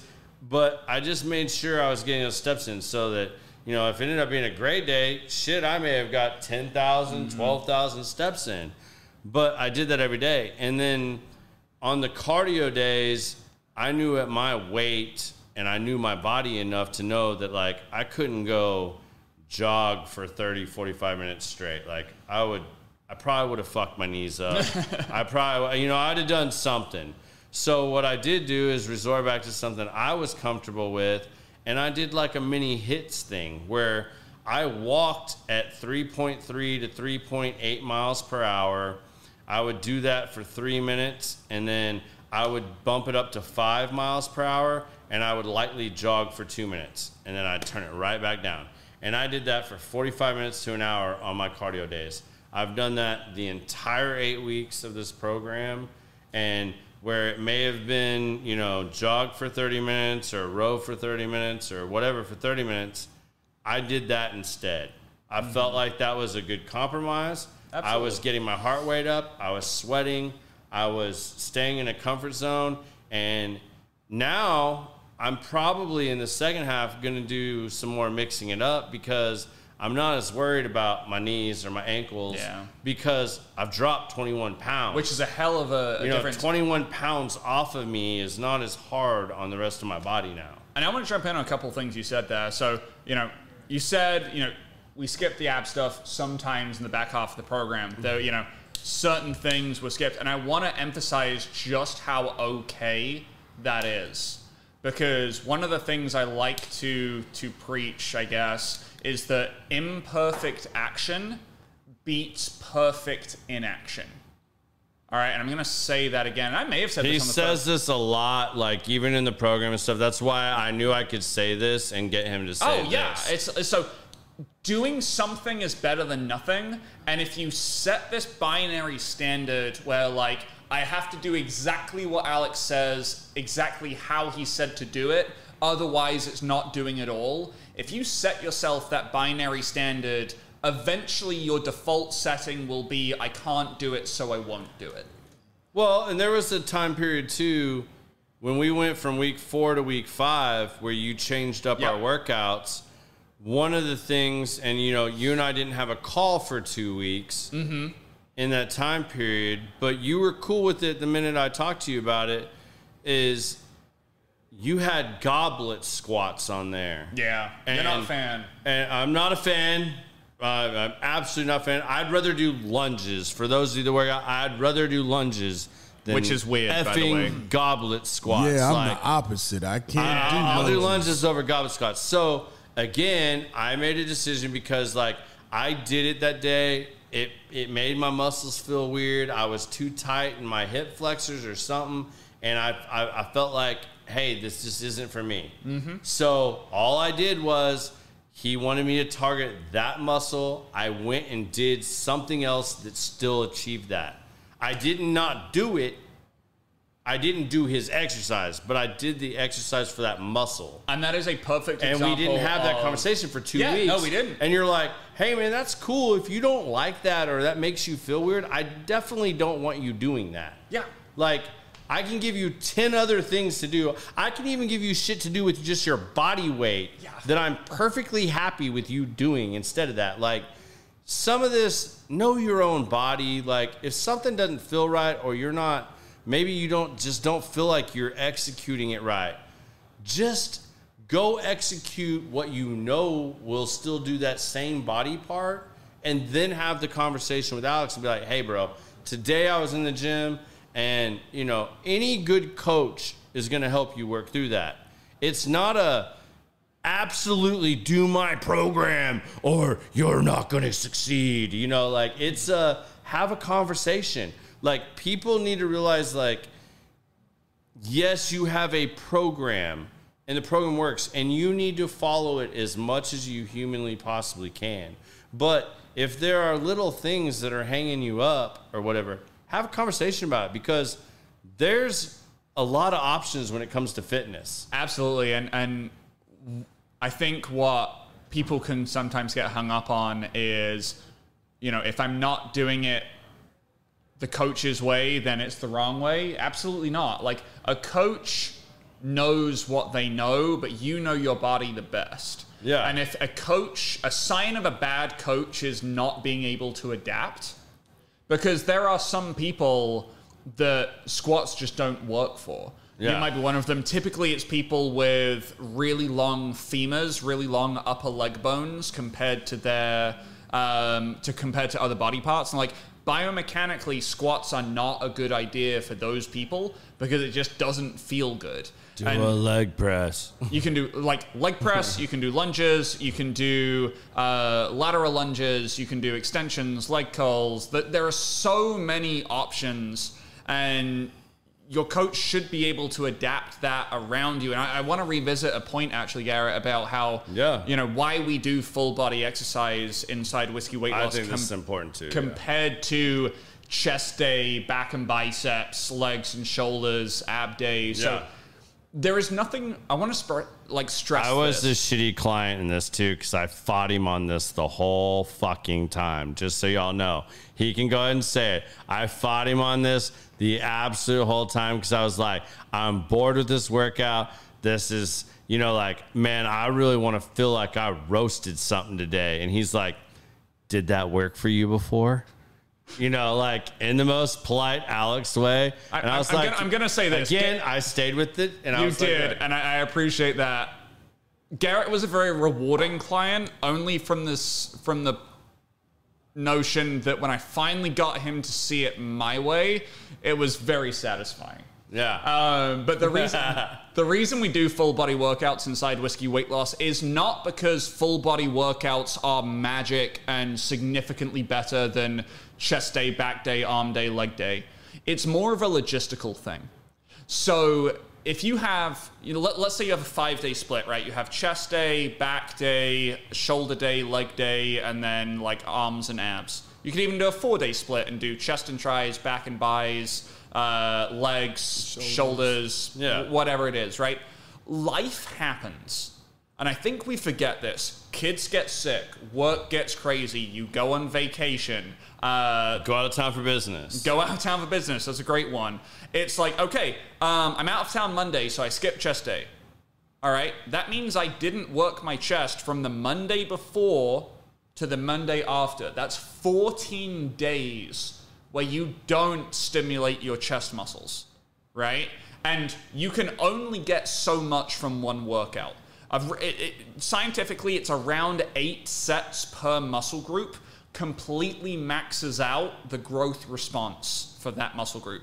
So if you do 4 sets of bench press and 4 sets of cable flies, doing more than that will not grow your chest anymore. Now, we don't do that. We do 3 to 4 sets per muscle group, but we do that, you know, 3, 4, maybe 5 times a week, depending on the person. So when you add that up, right, 3 plus 3 plus 3 plus 3, that is 12 sets per muscle group spaced out. To me, that is a hell of a lot better than 12 sets of chest on one day, right? Typical chest workout might be flat bench press, flat flies, incline dumbbell press, push-ups, right? That could be a typical chest day. If you space that out over the 4 days, A, you're more flexible, B, you have better recovery because you're not crying about how sore your chest is. But there's also actually an effectiveness part about this to where when you're a beginner lifter, a workout will stimulate your muscles for about 48 hours. Once you're an advanced lifter, which, you know, is more about experience level, which I definitely put Garrett in this group, really you're only getting a growth response in your muscle for about 24 hours. So if you blast the crap out of your chest on Monday, right? Your chest is singing, right? It's growing for 24 hours, maximally so. And then you get a week with no chest growth. Whereas if you do half as much volume, but you do it 4 times, then you are going to get a greater overall growth response. Now, this is a little bit nerdy, and I'm sorry if I lost anyone along the way. No, this is crucial. Yeah, basically doing half as much, or even a third as much as you would normally do, but doing it 3 to 4 times a week is just as good, if not better, from a muscle growth point of view. It fits better logistically, and you are still sore in the case of like, I felt my muscles work, but I'm not so sore that I can't sit down to take a shit because my legs hurt so And then bad. when you realize that, like, okay, I'm back into decent shape. I still wouldn't say great shape, but like I'm back into decent shape. I didn't injure myself in 8 weeks. I didn't do anything crazy. I was never so sore that I couldn't do anything else I wanted to do in those 8 weeks. I still played golf and all these other things that I do. So that was a huge win. But I also didn't not put on huge gains. And then, lo and behold, now I'm in the next program to get me through about another 8 weeks because I'm still a little ways off from where I really wanted to be. And we're working on that. And, I did bitch about this the entire time and drive him absolutely crazy. And he had to remind me and, coach me through a lot of that. But now we're also doing drop sets. And guess what? Drop sets are kicking my ass, royally, roasting me. What and is a drop set, Garrett? Explain to the people what a drop set is. So like today I had to do incline chest presses. So I did them on the machine where you have to load plates like a bench press. So I put a 45 and a 25 on each side, knocked out, I think the first set I knocked out 12. And then I immediately took the 25s off and just had the 45s on.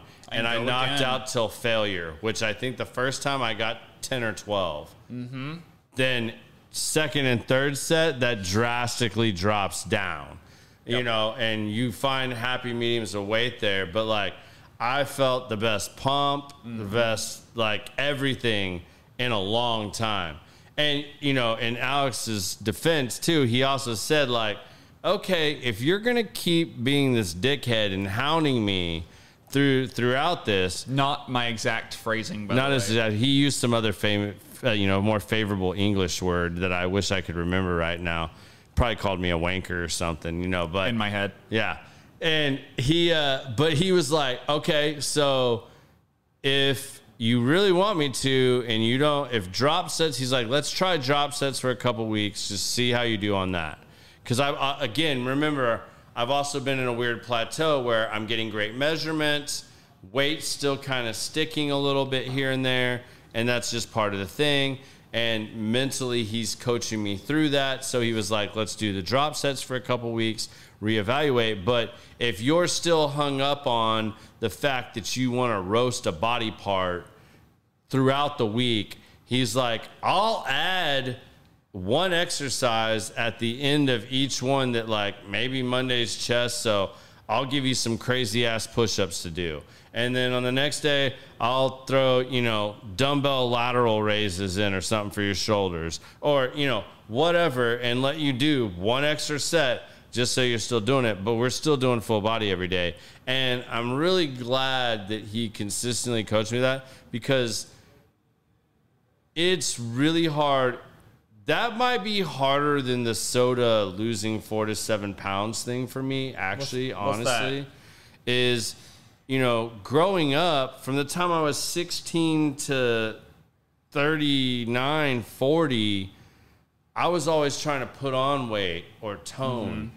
And every trainer that I worked out with in that 20-something year span, everything was broken down into body parts. Mm-hmm. And I did that on a day-to-day basis. Not that from the beginning I haven't completely understood your logic in what you just explained to everybody, in that it's better to hit your whole body throughout the week and have continued growth.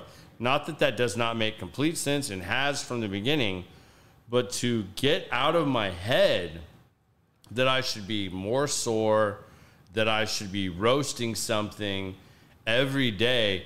Actually, while I'm sitting here talking about it, thinking about it, is probably harder than any of the other stuff we've talked about. I mean, dude, because I'm so ingrained in that, you know, before it was always, I was the super skinny guy. I mean, I didn't break 120 pounds until I was in my early 20s. Yeah. At 6 foot tall. So, like, everything was about consuming calories and trying to, you know, lift as heavy as I could to put on size. That always broke down into just roasting a body part. So that's probably been a harder thing mentally for me when I actually think about it. So that's thank you for sharing that. One of the really, I think, interesting things to pull from that is that I think this again reinforces the idea of having someone external to coach see the objectiveness, right? Yeah. And go through, okay, like, I've been doing this thing for 20 years. By the way, is that working?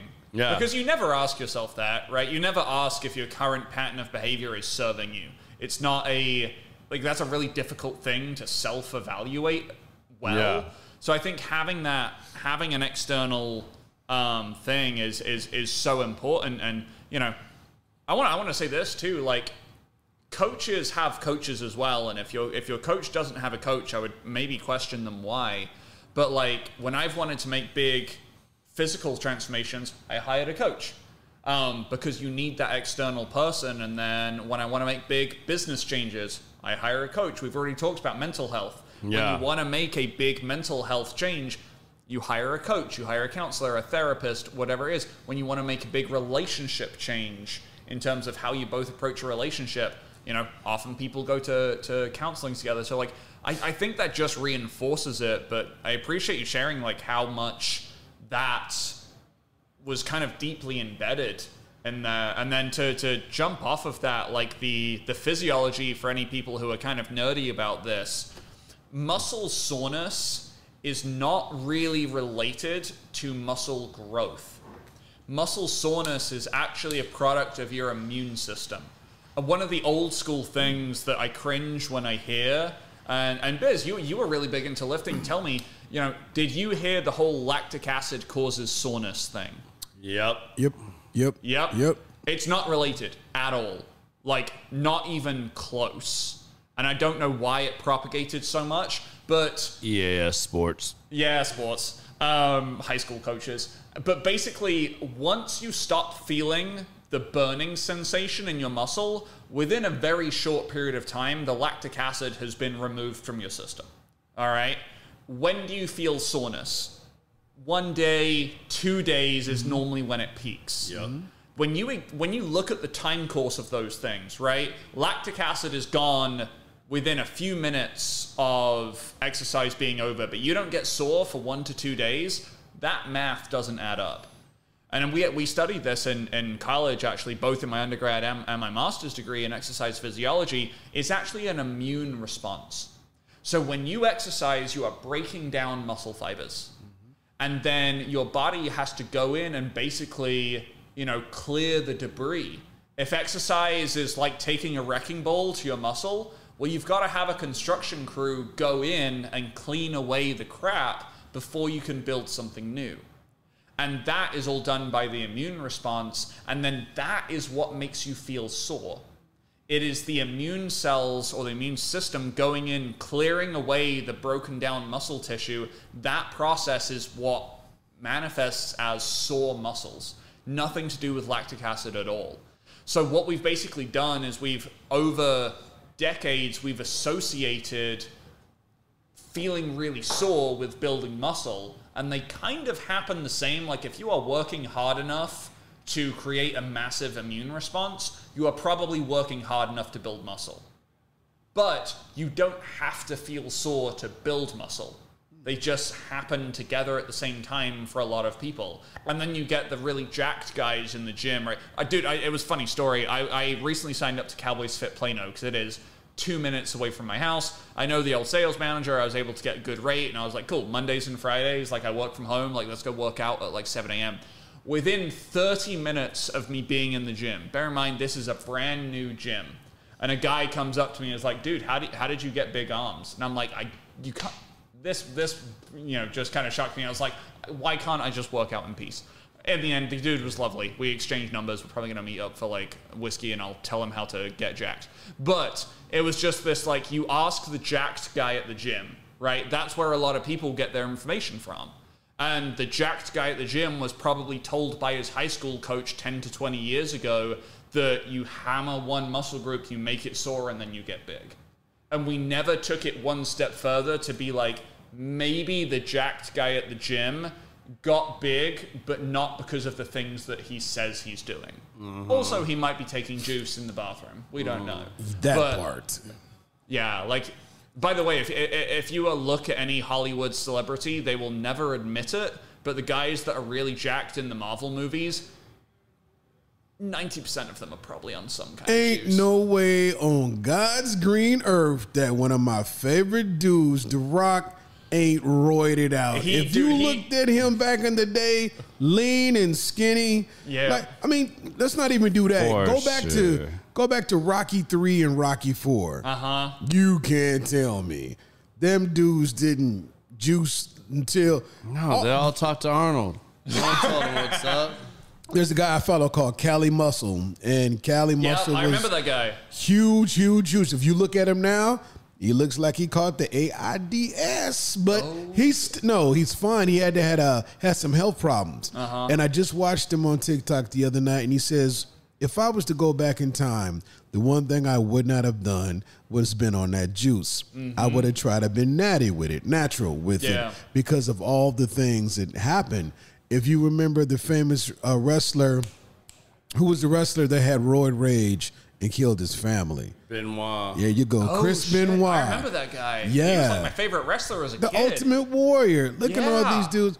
I don't get, man, don't nobody get like that, stay like that if they're not juicing. No. Dude, this is actually a fun. But you can get where you want to get, like, and be really happy with your body without doing all that shit. Oh, yeah. Well, all those guys are in industries that count on vanity and looks. Yeah, and that's like, what he it is. jokes to me, like, he saw me and my wife at a chili cook-off recently, and he's like, your arm's as big as mine yet? You know, like, joking with me and stuff like that. I mean, like,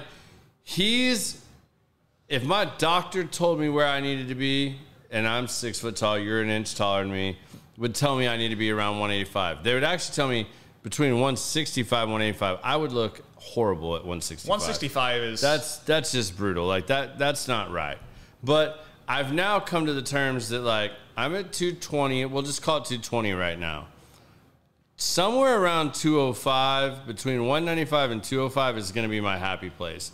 And that's what we're working towards right now. And... you know, I will have Alex back on. He'll be the first three-peat. I think he's the first two-peat right now, but dude, I'll take he'll it. be the first three-peat when I get back from my trip in late May after we finish this journey, because I'm already happy. You know, I hosted some clients and some good friends this last weekend.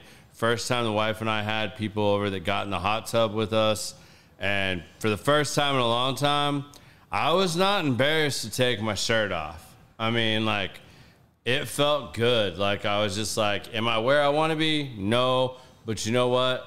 I'm not ashamed or embarrassed or, you know, anything like that. So, like, I know that's coming. It keeps me motivated. I highly suggest people that you find you a coach. I mean, I've had lots of coaches. And I can honestly say, and I hope I don't hurt anybody's feelings that is watching this or watches it later, Alex coaching has done more for me than any other coaching that I've ever had. And I mean that from the bottom of my heart, man. And I truly appreciate it. I know I've been a pain in the ass. I know I've been difficult. I know I've not been easy, but you've handled it. You've handled it with grace, man, and you've been super encouraging, and you've found ways to, like, still get your point across and give a little too, and be like, hey, okay, if you really like this, then, like, fine, let me, you know, we just talked about that before I did this second program. You know, you had like a extra 30-minute call with me, you know, just out of the goodness of your heart, and, you know, just to, like, hey, all right, so what didn't you like? Like, tell me the exercise you didn't like. Tell me what other ones you really like doing, and I'll find a way to implement that into your program. And, like, we'll modify a little bit. Like, yours is not going to be the same, you know, like, we'll do that. Like, we can make it, because you do at the end of the day have to enjoy it at some point. And, you know, like, you're going to find joy as you go through the journey and the progress. Like, the journey is the fun, like, getting there and seeing it, like, waking up and taking your shirt off or not having a shirt on and, like, going in and being like, oh shit, like, I dropped a level, like, a level fell off. Like, the scale ain't saying it yet, but, like, you know, seeing those things and people telling you and encouraging you and doing things like that, like, it's super important. So, like, put good people around you, find you a good coach. Again, I'm going to say this again. Alex won't say it, but, like, I paid 3 times as much for the soda program as I paid for Alex's. I'm just saying, like, I'm doing the second program and I still haven't spent as much as I spent on the first program. Like, maybe he needs to raise his prices. I'm not going to do that to y'all and promote that. But, you know, if you guys want a good group thing that is still very personalized, where he puts you in a community of people that will uplift you, support you, help you along the journey, give you other good ideas. I mean, like I said again, Forrest, like, that dude's a maniac making food on the weekends and like has a bunch of little kids and stuff. Like, I don't even have kids, and I was like, shit, how's he doing all this? Like, I'm watching his like little like feed and like looking at it like, all right, cool, I can adopt mine this. And I was like, man, I'm using too much. Like, man, I'm putting too many calories in this. So, you know, I've trimmed it down and like become more of a creature of habit where my diet stays pretty consistent now. But I still have fun. I still go out. I still entertain. I go out with clients. My wife and I entertain. I still eat real damn good. I'll tell you, pay attention to your steaks and shit. Like, Wagyu, yes, it's good. It tastes great, but probably fat-wise and caloric-wise, not your greatest choice. Eat a little more ribeye or flank steak or something else versus just having that. So I just want to throw all that out there. If you guys have questions and stuff like that, please put them in the notes. Send us your questions. Alex is available on here. Hit him up. Ask him about his program. I'm sure any of y'all that hit him up and mention this podcast, he's going to hook you up with a really good deal if you guys want to join 100%. His program. I will have him back on. We will do another show like this when I finish the next 8 weeks, and that'll show you guys a full 16-week process of doing this. And as you guys see, I'm still living my life. He's teaching me ways to make modifications within that and not be fucking miserable. So to me, that's worth everything right there. I can't even begin to explain. I mean, 2 hours I feel like there's still so much more we could have touched on and we didn't, but we'll get there. But send us your guys' questions. I am going to be gone for 2 weeks, so no podcast for 2 weeks. And if you guys heard the end of the last one, I teased about the new podcast that we're working on May 8th. Y'all tune in to Common Sense the Podcast in my live channel. We're going to be doing, Biz and I are testing out some stuff. We're going to be going live May 8th. I dropped a teaser. You finally know who the band is. It's my buddies in Mockingbird.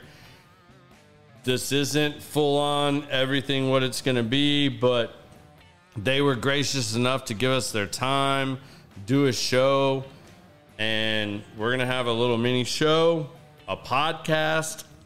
We're going to drop all that May 8th, sometime starting around, I'm going to say 6:30, 6:45 Central Standard Time. You guys enjoy that. It'll be some great live music, great podcast with the band. The band members are super dope, cool people, down to earth. Y'all will enjoy rapping with them. And then May 9th, we'll be back with a vengeance and doing this. I'm not going to say that. Let me see here. Because next week, if I have that root canal, I'm not going live. I'm not talking. Y'all don't want to hear me talk drugged up. I'll probably just go berserk and talk all kinds of crazy shit. But May 9th, we'll be back live. May the 2nd, I'm going to be traveling, but I will be in Kentucky. I may go live for a little bit. I have a client I'm going to be visiting, and he likes to talk, and him and I like to drink bourbon. It's likely you guys might get a random live podcast, but no promises. But Alex, thank you so much, my friend. I can't thank you enough for what you've helped me do and get back on this journey. And I look forward to what else is coming, man. Hell yeah, man. This has been such a blast to go through this with you. This podcast has been so much fun. I can't thank you enough for having me on and just exploring the journey with you. And you know, when our professional relationship ends, I'm really excited to continue our personal relationship. You know, yeah, absolutely. I can't wait to see what you guys do with this podcast and keep it running. Absolutely. So y'all, give Whiskey Weight Loss a shot. Hit my boy up. Talk to him. He'll hook you up. I mean, y'all go look at the pictures. I mean, 21 pounds, 5 inches off your waist. That's like at least a jean size or two down. So, I mean, like, I'm getting to wear old jeans that were like my favorite jeans that I now get to bring out of the closet again. Like, they're awesome. It's greatness. T-shirts fit way better. It's fun being able to get into a large and not an extra large. Just saying. So, hit him up. Take a look at it. I thank every one of you for listening and following the podcast. Give it a like, share if you guys enjoyed this. And until May 8th, y'all have a good one. Be safe out there.